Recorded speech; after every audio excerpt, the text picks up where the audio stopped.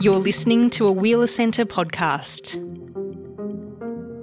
This activism which you're asking about, it comes from the fact that it was not only fighting militarily, it was telling the reason why we have to fight.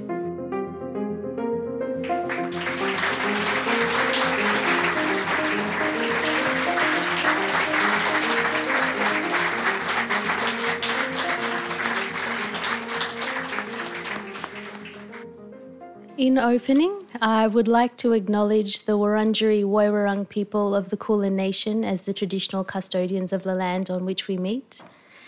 I pay respects to elders past and present, and I commit to supporting First Nations health and well-being through my work, my words and my actions.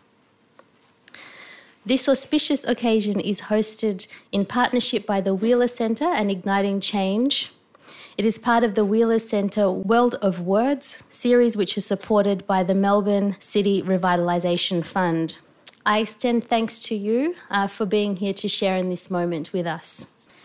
With advance notice that there will be an opportunity for you to ask questions towards the end of our conversation. It is with great joy that I introduce our esteemed guest for this evening, Mrs. Graça Machel, a world-leading humanitarian and political activist whose commitment and distinguished achievements are testament to her tenacity and intellect in the pursuit of justice and equity. Over the course of the next hour, we hope to learn from your extremely purposeful life, ranging from your experiences as the First Minister of Education and Culture, your experiences in leading groundbreaking change in women and children's rights, and also the work that you are currently engaged in with the Graça Machel Trust. In doing so, we will cover a lot of ground, the realm of politics, power, strategy, leadership, advocacy, and ultimately success. On that note, thank you so much for being here, and I welcome you.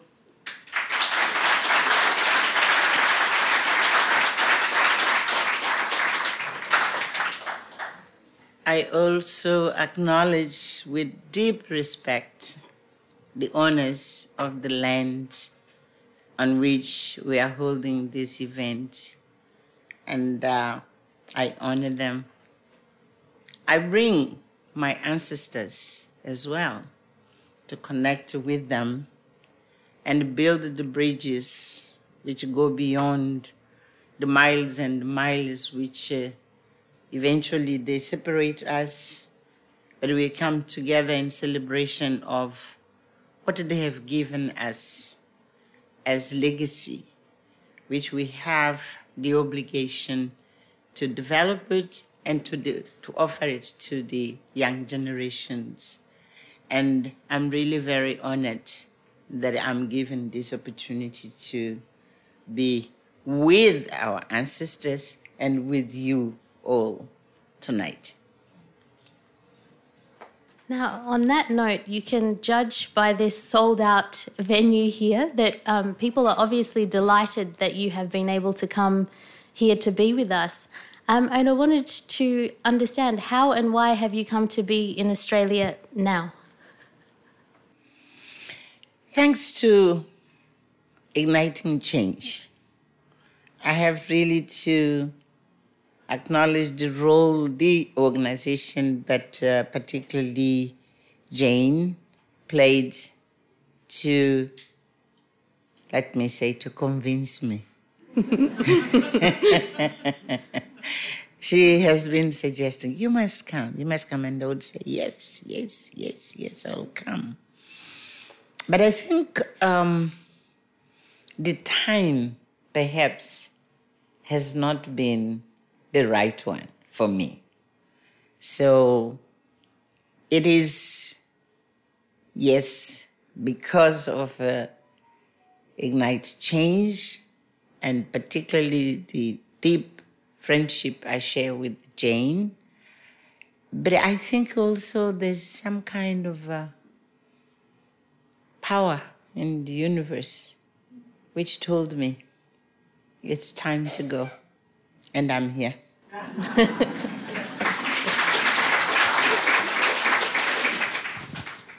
Now, it was quite a challenge to decide where to begin, given your achievements and on the work you continue to do.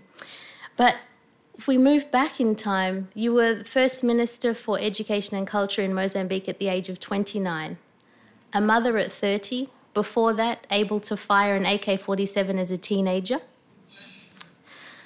And of course, the work that you did alongside Archbishop Tutu, Samora Machel and Nelson Mandela in the liberation movement. So that we can understand your journey into and through activism, could you take us back to the beginning, even to your childhood, and how you became the leader that you have become and the woman that we see today? You know, perhaps I'll skip the childhood. Yeah. And say it was the time, the historic time in which I grew up, which molded me and nurtured me. In a way, yes, there was freedom to fight for. All of us, in different ways, we had to fight for our freedom, just for the right to be ourselves, for our identity, our dignity, for you to say, I'm Mozambican, and your parents to say, I'm Zimbabwean, I'm not a Rhodesian, and I was not Portuguese East Africa. So we had to fight. It's not like it was an extraordinary thing, but the history at that moment required all of us to be engaged in one way or the other. And because I was fortunate then, really, to be military trained, I learned on a daily basis the importance of having someone we had never met before. But you know, he or she is Mozambican. We share the same destiny. We share the same, favor for freedom. And the concept of what a nation is, it emerges because, she can die, I can die, but we are all aiming at the same objective. So this activism that you're asking about, it comes from the fact that it was not only fighting militarily, it was telling the reason why we have to fight. And you tell it many times to different people, different audiences. And of course, this thing which is called, mobilization, social mobilization, it comes naturally. Then you mentioned that I became Minister of Education at the age of 29. Yes, it is true, because in Mozambique at the time of our freedom, 93% of our people were illiterate. So I was like this saying which tells you that in the land of the blind, when you have one eye, you are a queen. So I had one eye.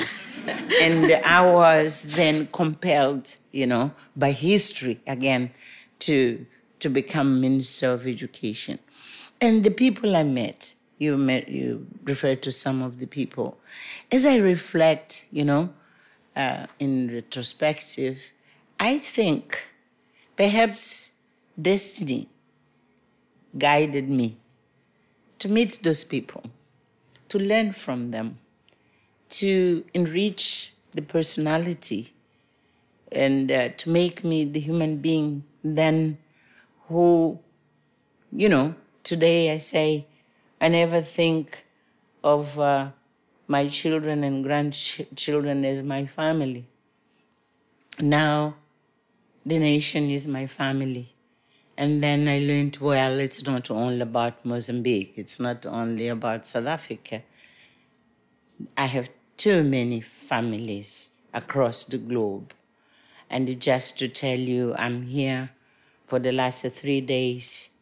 I came this morning from Alice Springs, and I came back with a beautiful family whom I can even name. I have a mother, I have sisters, but I have also the big family of the First Nations who live there. So it's not my special merit. It's the way life has guided me to navigate in those spaces. I'm simply grateful.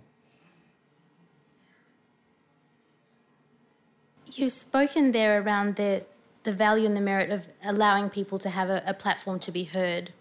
And central to your work has been your contribution in amplifying the voices of women in particular. How has that come to be, central to the work that you do? When I was in the Ministry of Education, I realized that girls, particularly, girls, were not performing the same way boys were performing. And I had to understand why. So it took me now to really become intentional in understanding our society. And I learned, and until today, I value extremely the position and the place women are in our society. I'm not, you realize I didn't say the role. I said the place in which they are. And through the eyes of what I want to understand with our children in schools, I came to learn and understand better that, women are a huge power. But you have to look for them, for them in our villages, in our village. You have to look for them to stand up and speak, I was also educated by two powerful women, my mother and my grandmother, three. My mother and my grandmother and my elder sister.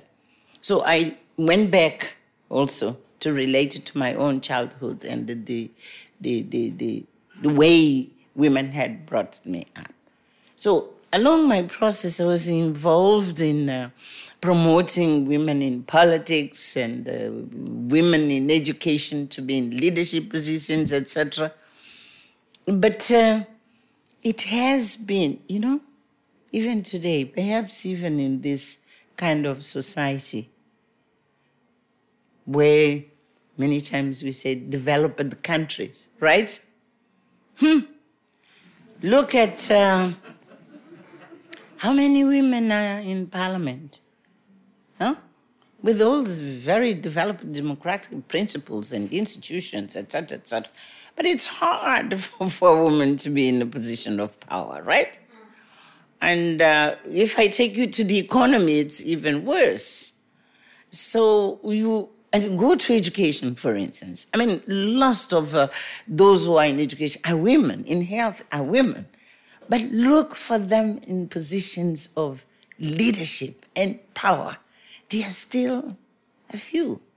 So it is just a question of logic to say, why women being so powerful, and in many aspects, they are highly educated.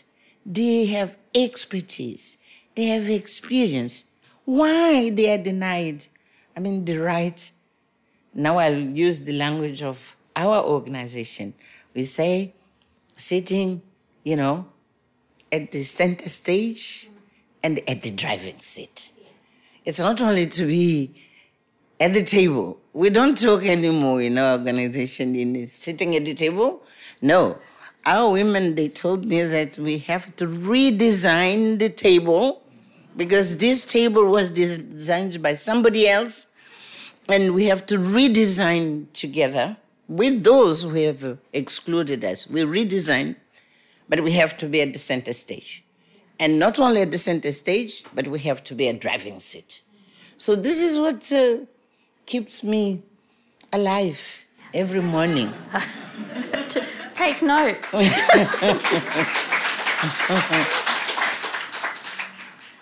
So there is a message there around empowerment of women, which has become, and children also, which has become central to the work that you do with the Graça Machel Trust. Can you speak to us about what is the work that you are doing, and how does that help to address and some of those challenges, and also to empower women or build a better table? Let me tell you, darling, that at Graça Machel Trust, we don't like talking of empowerment. You know why? It's as if someone will empower women. Women have the power already. They do have it. What we are looking at and what we are working to is to advance women from where they are, with power they are, to be advanced and reach that level in which they are at center stage and a driving seat. But it's advancement of women. When you say empowerment, it looks like you are giving them power. No. They do have it. They are powerful already. That's how I started my conversation with you. But you're asking, what are we doing?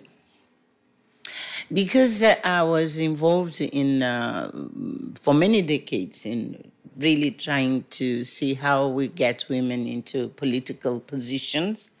And there are now, in my continent, lots of organizations which are still working on that. But I realized at a certain point that in the economy, no one is really focusing on that space.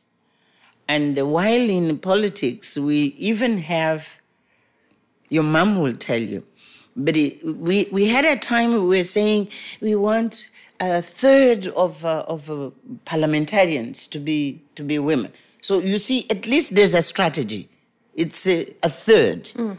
And now we are saying it's half. But if you go to the economy, we don't even have a strategy.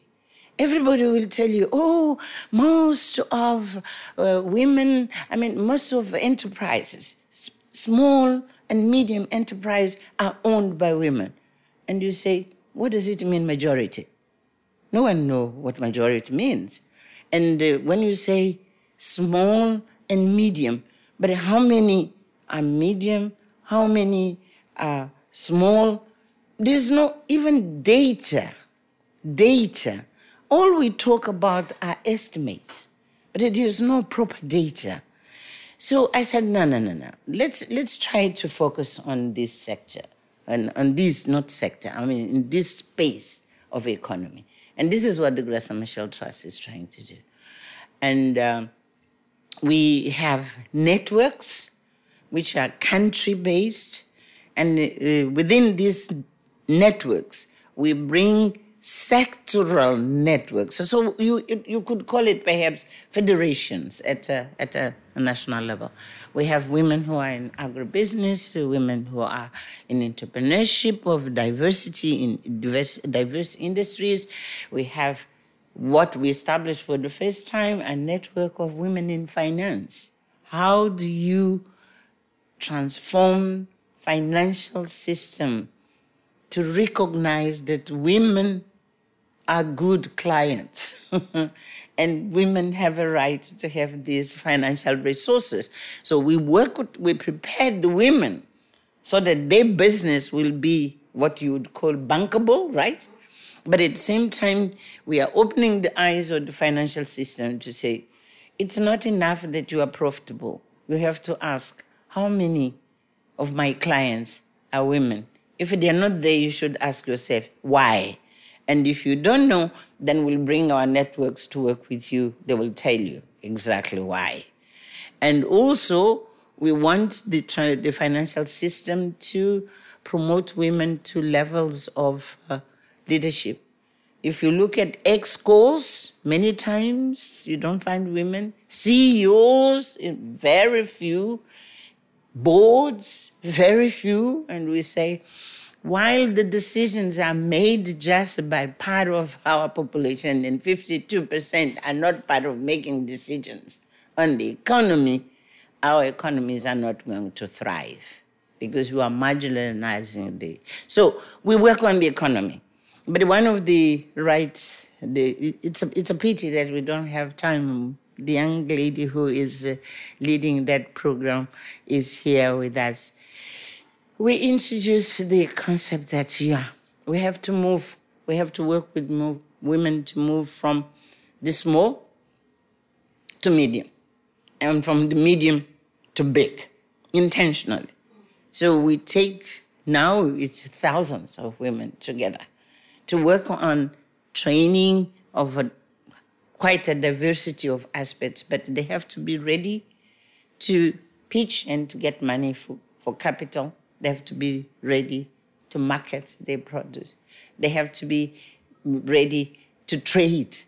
But the international trade, we are not talking of a trade of cross-border.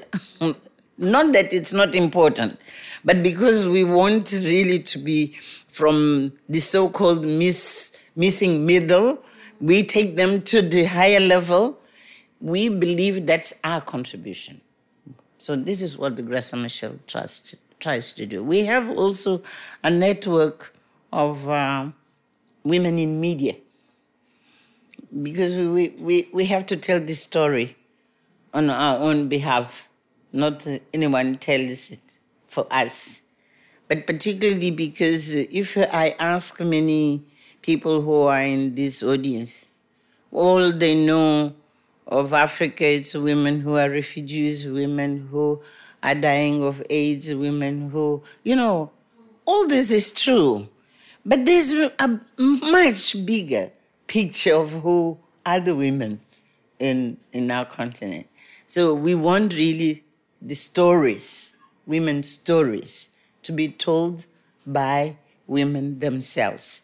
And in all this, we have a big command, which is multiplying faces and amplifying voices of women. So they have to be in thousands, faces, be seen and be valued. And we also want them to speak and speak loud, so that no one will dare to ignore them. If they speak in collective, that's why we organize them in sectors. It's not noise. No. They speak substance. So they will be able to say what they are doing in agribusiness, in finances, in diversity of entrepreneurship, etc., etc. So they talk substance even with the specifics.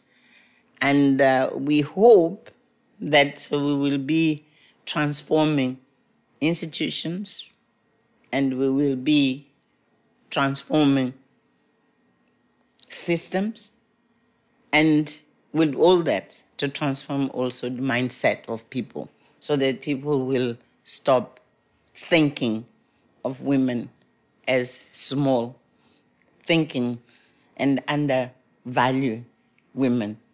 They have to accept that we are not half human beings. We are absolutely a whole, and we have the same ability to shape our nations, to shape our future, shoulder to shoulder.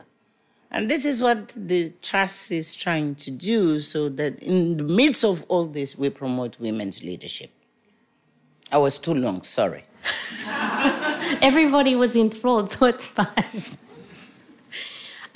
What I've heard there is the strategy around also developing metrics and quantifiables behind a goal and achievement, and that comes across very clearly in how you position and how you also share things around the financial gap, for example, in funding, $43 billion gap in financing for women across the continent. And the fact that you've made a commitment to advancement across different spaces, so social media, youth training as well. Mm-hmm. A lot of that speaks to your ability to command networks and to bring the right people together towards a unified purpose. I wondered if you could share your approach for how you pull partnerships together and how you decide who can work together functionally in order to start to see that vision of this is what we're going to try and achieve, rather than come together, do something? How do you pull that together? Well, we have lots of partners whom we carefully, select, because we have to be sharing the same values. We might be doing different things, but we share the same values. And the fundamental issue is really to respect women. You have to respect their identity, their dignity, and et cetera, et cetera. So, and we have partners who are even in government. You'll be surprised, because for us, civil society organizations, doesn't mean you don't work with government. We do, particularly those departments which we believe, by definition, they should be focusing on women.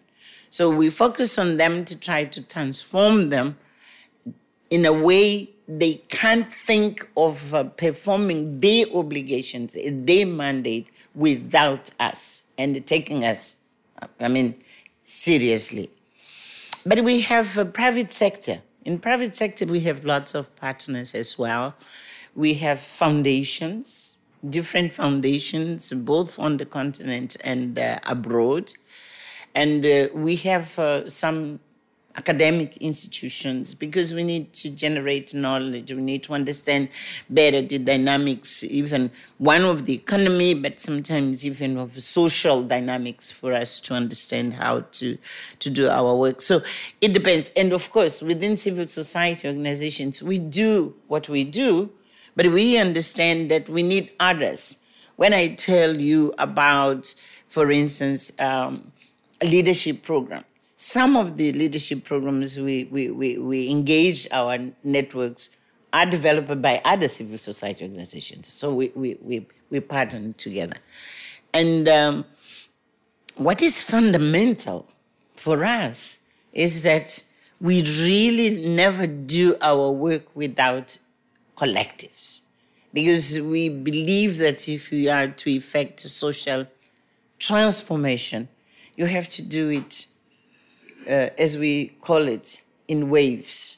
And you have to be many of you to shake institutions, to shake and transform the status quo. You need the power of the collective. That's why, although we recognize that it's good to have 1-2 good women entrepreneurs, but for us, the measure of success will be, we started by hundreds because we had to learn, the game of how to train. We started by hundreds, but now we are in the thousands. Just to give you an example, our program now is 5,000 women, 10,000 women who have to generate at least $1 billion and provide 1 million jobs. So these girls, as I call them, they say, girls, it's not about you only, huh? It's not about you only. So they are a community which works together, although they are in different sectors, but they go through the same training. And they have to strive and to manage that they grow their business.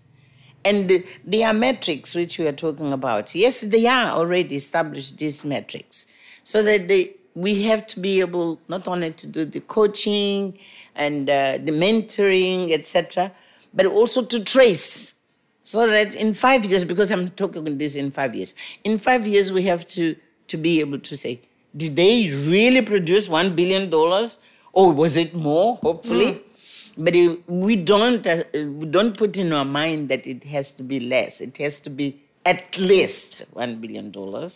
And we need to know how many people they have employed. Sometimes employment, it doesn't mean to this job in which you pay.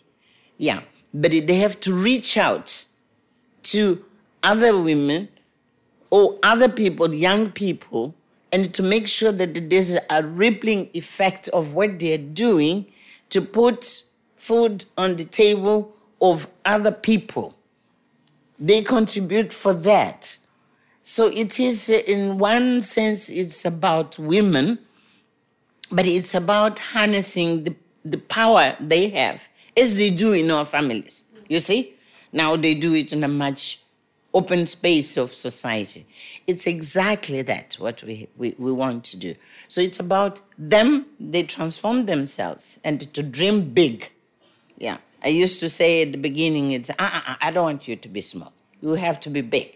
So for us to discuss and say $1 billion, it shakes your mind to say, will we be able? And yes, they believe they will. Now they are at a stage, they believe they will.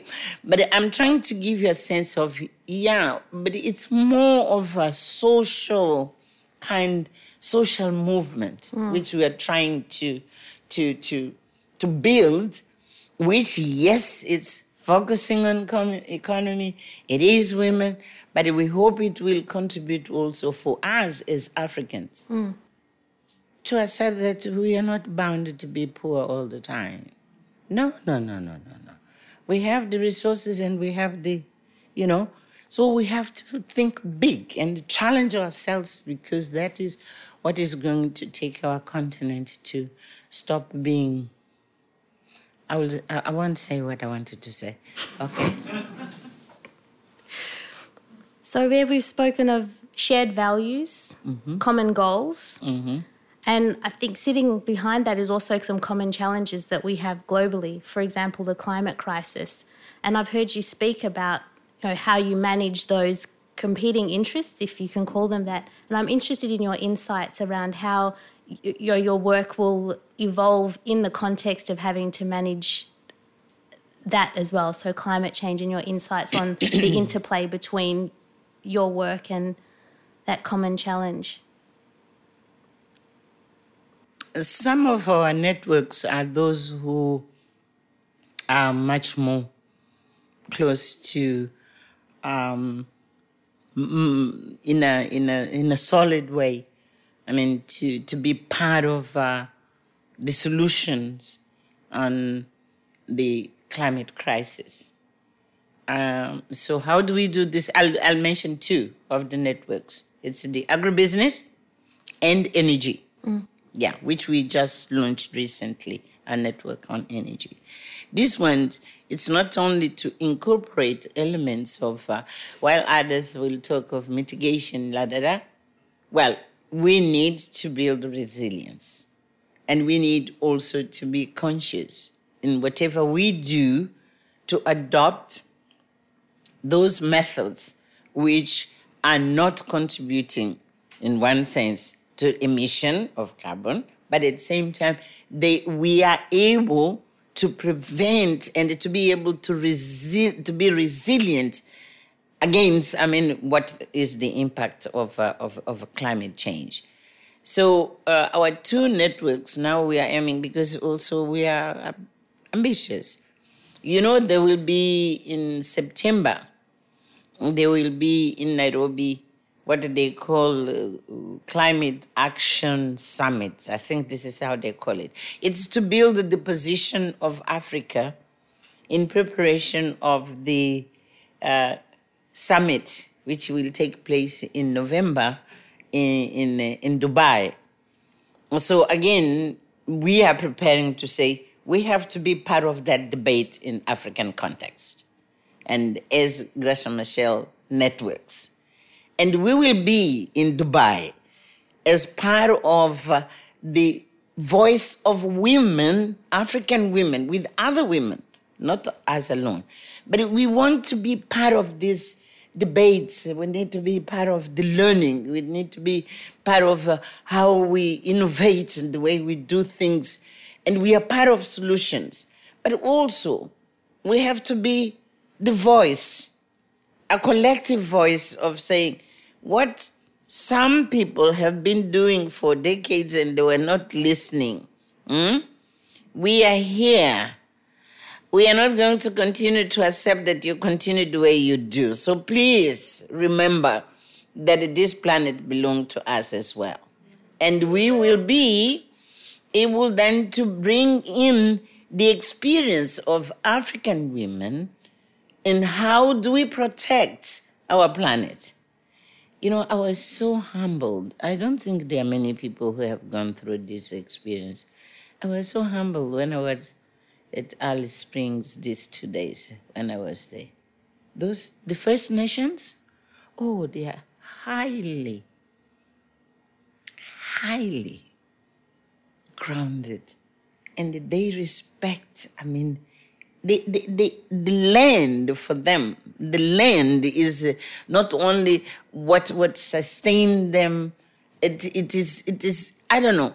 There's so much of connection with the land and the protection of everything and knowledge of what this tree means and these leaves can be, this small insect. I was blown away. We really have to learn of how do we go back to those moments in which between us as human and nature, there is just, we sustain one another and life is sustained together. And these lessons for us, and being women who are making most of the decisions of the lifestyle in our families, we have a huge role really to contribute on this. So we are still in the learning process. I'm not going to tell you that we know how to do it, but we are open to learn. And that's why we want to be part of the debate, but we want to be part of the solution. At the same time, we want to be the voice, a collective voice, so that no one will make decisions about how we deal with the crisis. The solution to the crisis has to take into account also the ideas, the aspirations, the experiences of African women. I think within that as well, that understanding and what you've spoken about of that shared learning and the passing down of knowledge through a culture, I wanted to ask you about the work that you do with the elders. Because in my Zimbabwean culture, the elders are where we learn and where we learn to be responsible. Thank you, my mother's here. What does that work mean to you, and why does that continue to be important to you, the work that you did in co-founding the elders and what you're continuing to do now? What does that mean to you now? In fact, the idea of founding the elders was Madiba's. But perhaps here we had a good example of partnership. So I was part of really with him. That's why sometimes they call me co-founder or whatever. But he founded the elders. But from the onset, I was involved in, crafting it in a way we could meet what it was his dream and his vision. Now, you are asking about the elders and the role the elders as a global group and being so small. What do they do? The elders are a group of people who are retired. So they are not, they do not have invested interests in any institution. They're totally independent. They can speak their mind, as they feel it right. And so we have been learning to be beyond the space of managing, issues, because these governments are supposed to be doing that, right? So we just adopted our new strategy, and we realized that there are really serious crises. And some people are talking of polycrisis now, which are existential in the sense that they threaten the very existence of human family, of human race. But we take it as if we could live with it. Take what are the threats, for instance? So we are working on, in fact, they were 3, now they are 4. threats to the existence of human race. One is the nuclear threat. And with the war in Ukraine, it became very clear that it can, in an act of irresponsibility, it can blow up and we are all gone. 2, climate. We are now in COP28. We have been talking about these things all the time. But it looks like, certain people, they don't realize that we are really at the verge of eliminating ourselves as a human race. It's one threat. The third threat, which we have been talking about also, is pandemics. We were found unprepared for COVID. And it looks like now we take a breath and we say, now it's over. Yes, COVID is over, but we have to accept that we might have another pandemic. So the world has to be prepared. So it is about preparedness against pandemics, taking the lessons of COVID, learning also of the science which has taught us, and to be, as we are, for instance, with the case of nuclear threat, there are mechanisms to control it. And we don't have much mechanisms as we speak of if a pandemic erupts in any moment, what do we do?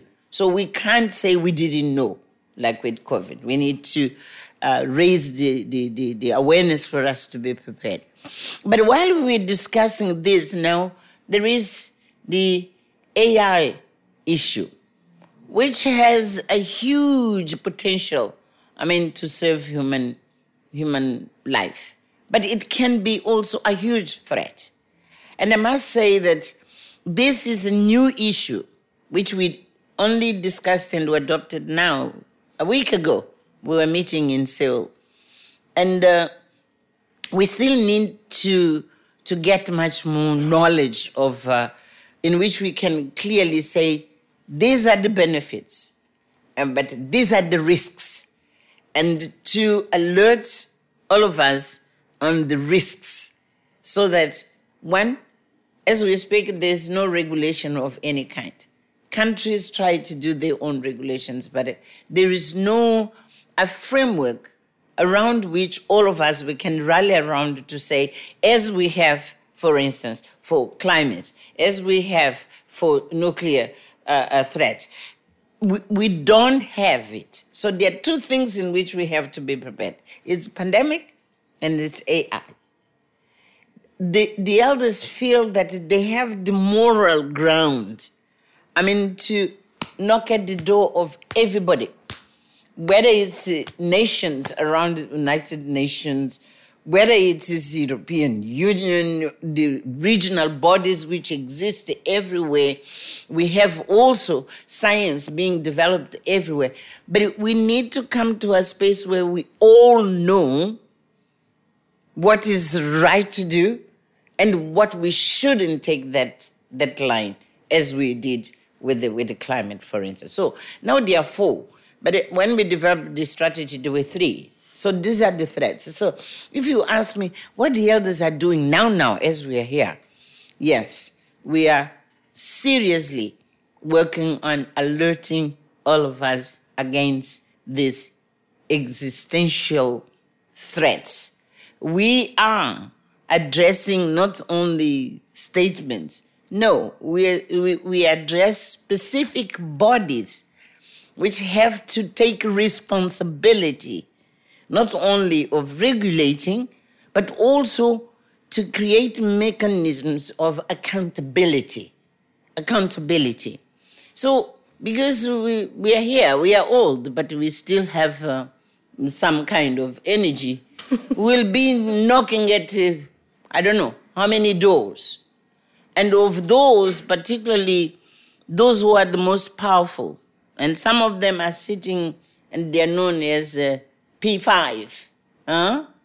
Yes. They have to remember, yes, they are P5, but as human, they are equal to my grandmother at the village, as human. And that's where we are. It's what the elders at the moment are doing.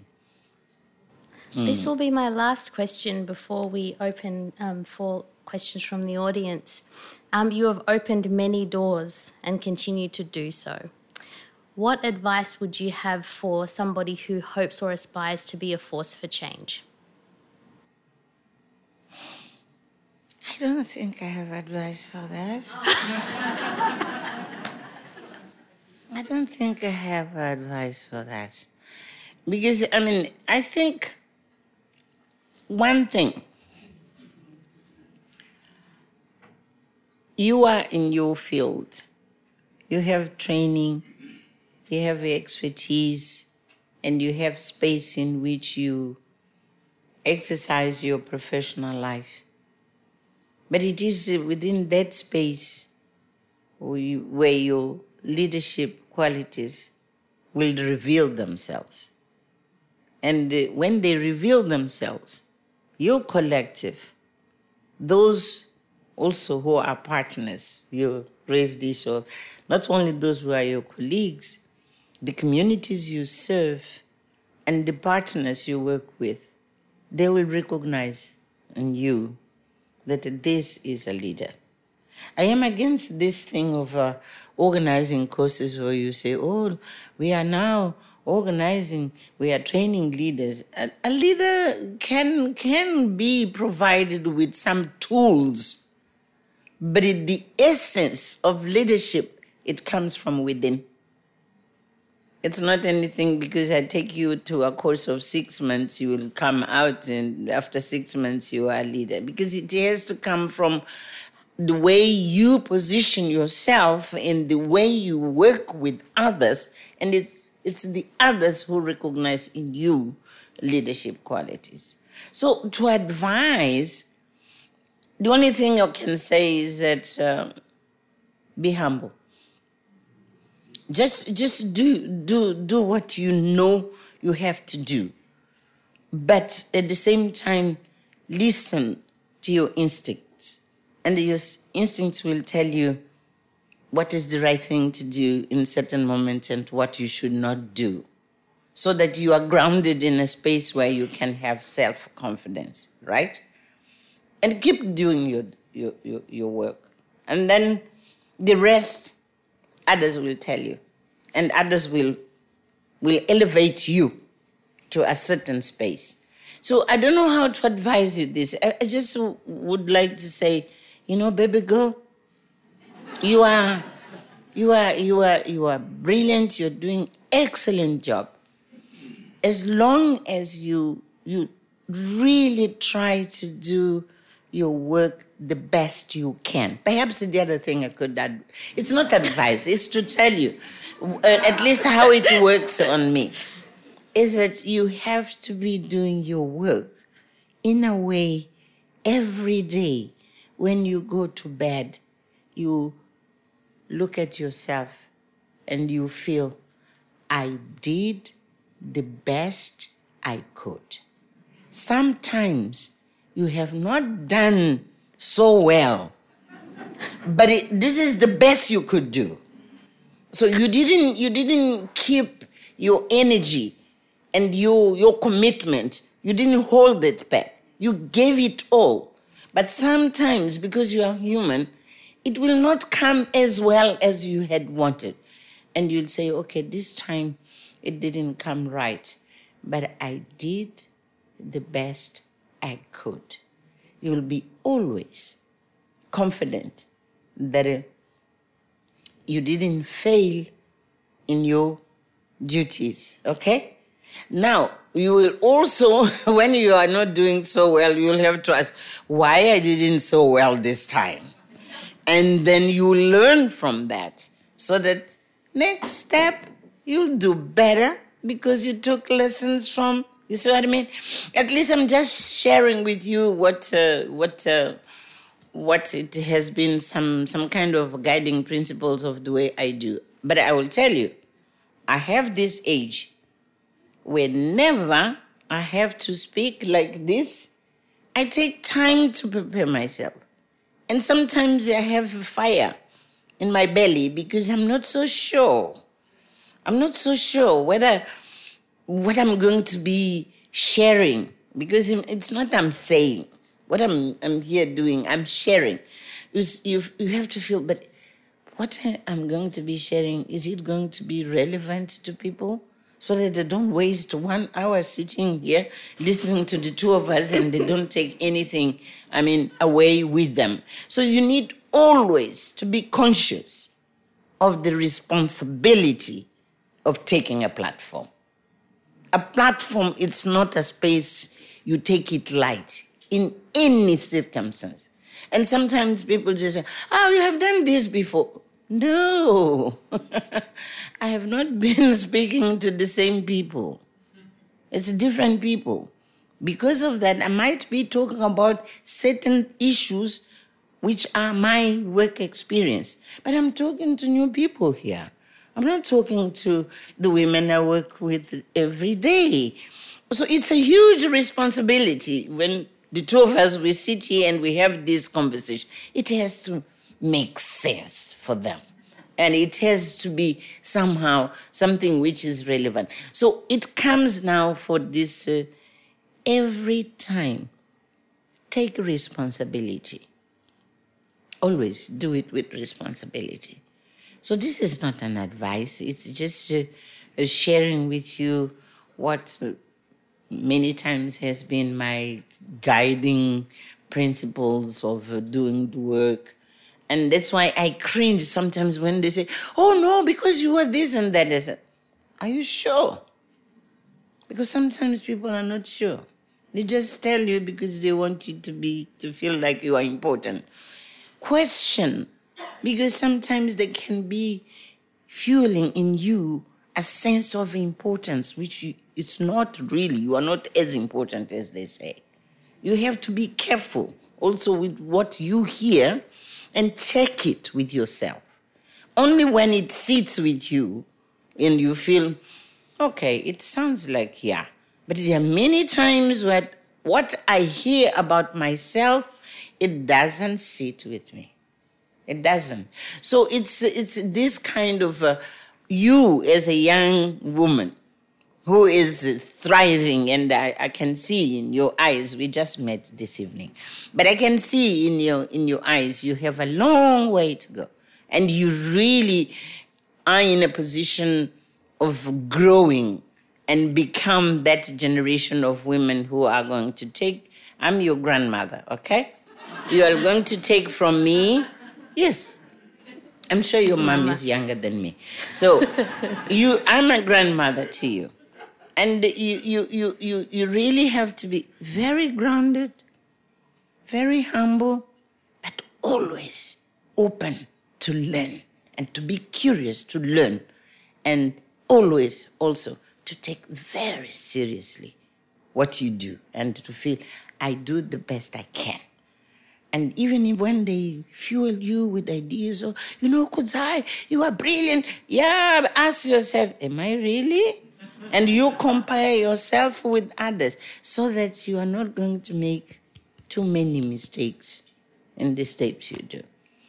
I ended up giving you some advice.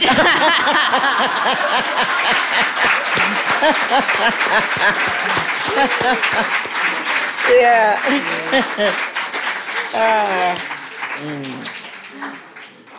I am not sure if we maybe have one question, because we are at time, and one lucky person has an opportunity for a question. Yes, please. I can see one hand up. Thank you. Good evening, everyone. Thank you very much for sharing your experiences. During my professional life, I had the unique opportunity of working both in Mozambique as well as in South Africa. With your permission, I want to take you a little bit out of your trust. I think you had the lived experience of going through the reconciliation, truth-telling, and the issues associated with that one. In this country today, we are struggling through the same process: voice, reconciliation, truth-telling. based on your lessons you have learned, if there's anything that you can leave it with us so that we can manage that process in a very meaningful way. Thank you.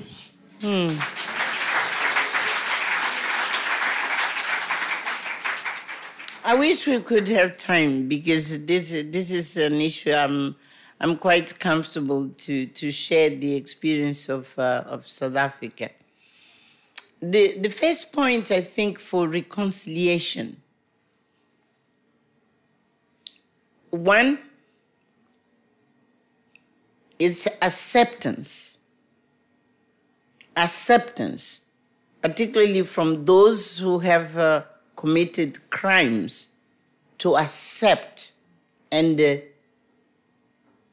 cross the bridge of denial, to accept that, yes, they have committed crime, but to accept genuinely, in an authentic way. It's not to say it, it's to accept. And to be open then to unravel, because you need to unravel the issues which historically, have driven to the type of crimes which were committed. And acceptance also from the side of those who represent the victims. They have to accept that, yes, they also have to cross the bridge to embrace the other side. And I'm saying this because this is what happened in South Africa. The liberation movement always, from the onset, was saying South Africa belongs to all South Africans and those who live in it. So the recognition that South Africa belonged to all people, of all races, of all ethnic groups, of all social, status, it has been there from the onset. And that's why in liberation movement, there were people of every ethnic group, even of every race, okay? So that understanding, it was there from the beginning. But it doesn't mean that the ANC was ready for reconciliation. It had, the philosophy was there. And even in terms of composition of the liberation movement, it was that mix. But when the moment came, the liberation movement also had to accept that it needed really to reach out to the other side. So I will insist, acceptance. You accept that historically there are people who committed crimes. As we say now when we begin our meetings here, we acknowledge and we respect, the owners of the land. Oh, you know better than I do. It's a recognition. But you have to say it with the conscience of what you are saying. And then you have to say, if you say you acknowledge and you respect, it means you have to be prepared to unravel what has made that some owners of the land today, they are no longer owners of the land. You see what I'm trying to say? Is it making sense? But it also, those who have been victims, they have to be prepared to accept that. To say, this is the time to embrace one another. For the sake of a common future, a common destiny, we have to accept one another. And then go the journey, one of unraveling all these issues, accepting to look eye to eye, and because you say you followed the South African example, that's why it was not only important that de Klerk recognized the liberation movement, he also allowed the liberation movement to those who were in exile to come back. Then they had to sit face to face and talk. Sometimes very hard conversation. But to say, why do we want now to confront our past so that we'll build a present and a future which is different? And that was the example of CODESA, as you say you have followed. CODESA, it was not only the National Party and the Liberation Movement. It was also different forces within society. You will remember, if you are old enough, because sometimes it's young people who are very, very young. But they were sitting around that table. Even the generals who had been the instrument of, I wouldn't say they had been instruments of crime, killing. The generals had to sit around the table. They were invited to discuss, because if you take the politicians alone and you don't bring those sectors of society who were involved, then you are not going to have a proper reconciliation. So I'm going to be short now. Is to say that acceptance and to create a space in which we sit face to face. It's not one-sided exercise. No. It takes the leadership, and the leadership has to bring all forces of society to become part of the discussion of what has been, what we did wrong as a nation. We acknowledge this, and that's when it comes never again. If we are together, then we'll say never again. And those of you who know, that was the speech of Mandela the day he is inaugurated as president. Never again. And then when you say never again, you have to create the mechanism now of reconciliation. That's why South Africa went into the truth and reconciliation. So that it's not only the political reconciliation. You need to give an opportunity to those who have been aggrieved directly to recognize their pain, to recognize their loss. And that's why the reconciliation process brought perpetrators and families of the victims, because most of the victims, they were no longer alive, okay? So their families, in representation of the victims, they had to sit and listen when I say, yes, I acknowledge, I did this on day X in a specific place.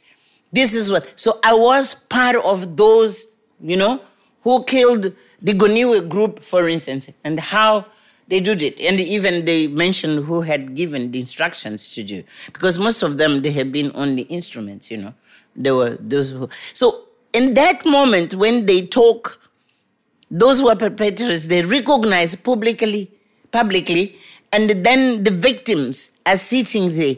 That's when you had the moving experience in which representatives of victims and perpetrator, they embraced.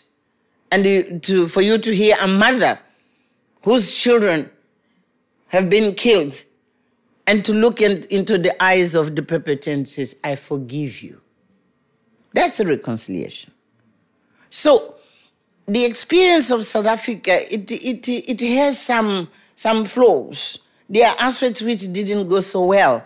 But in the way it was structured, I think it serves as a reference. There's no models. Each society will find its own model.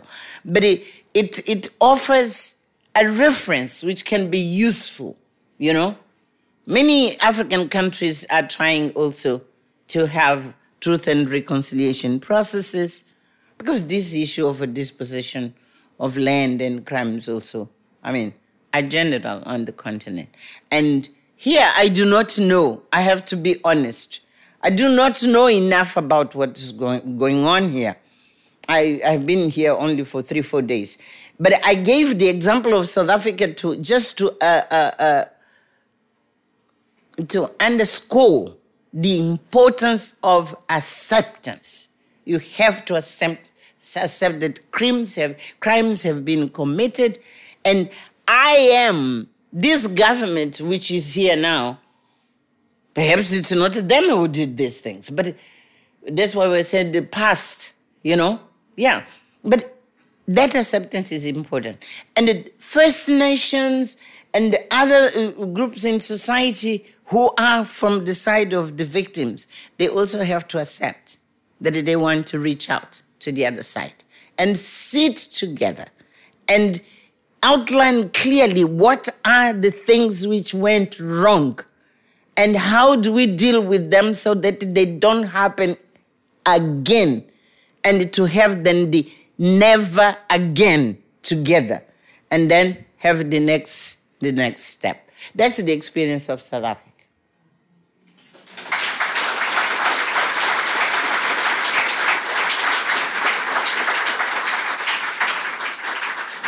Mama Graça. We were not supposed to be talking of reconciliation, but he did. He did drag us to that. It's okay. Mama Graça, thank you so much. We wish we could do this again every week. We accept your excellence, and you've given us so many references and so many frameworks with which to continue our collective work. Thank you again, and I invite everyone to please. Thank you for having me. Thank you. Thank you so much. But I really have to say thank you again. Thank you to Igniting Change. Without them, I wouldn't be here. And I say thank you not only for bringing me here, but more importantly, because of the experience I have gone through during the days I went to Alice Springs. Being there, it humbled me like I can't describe. I'm taking lessons which I hadn't come across with, perhaps theoretically, but in practice, those lessons I have learned, I still have to process them. I haven't yet.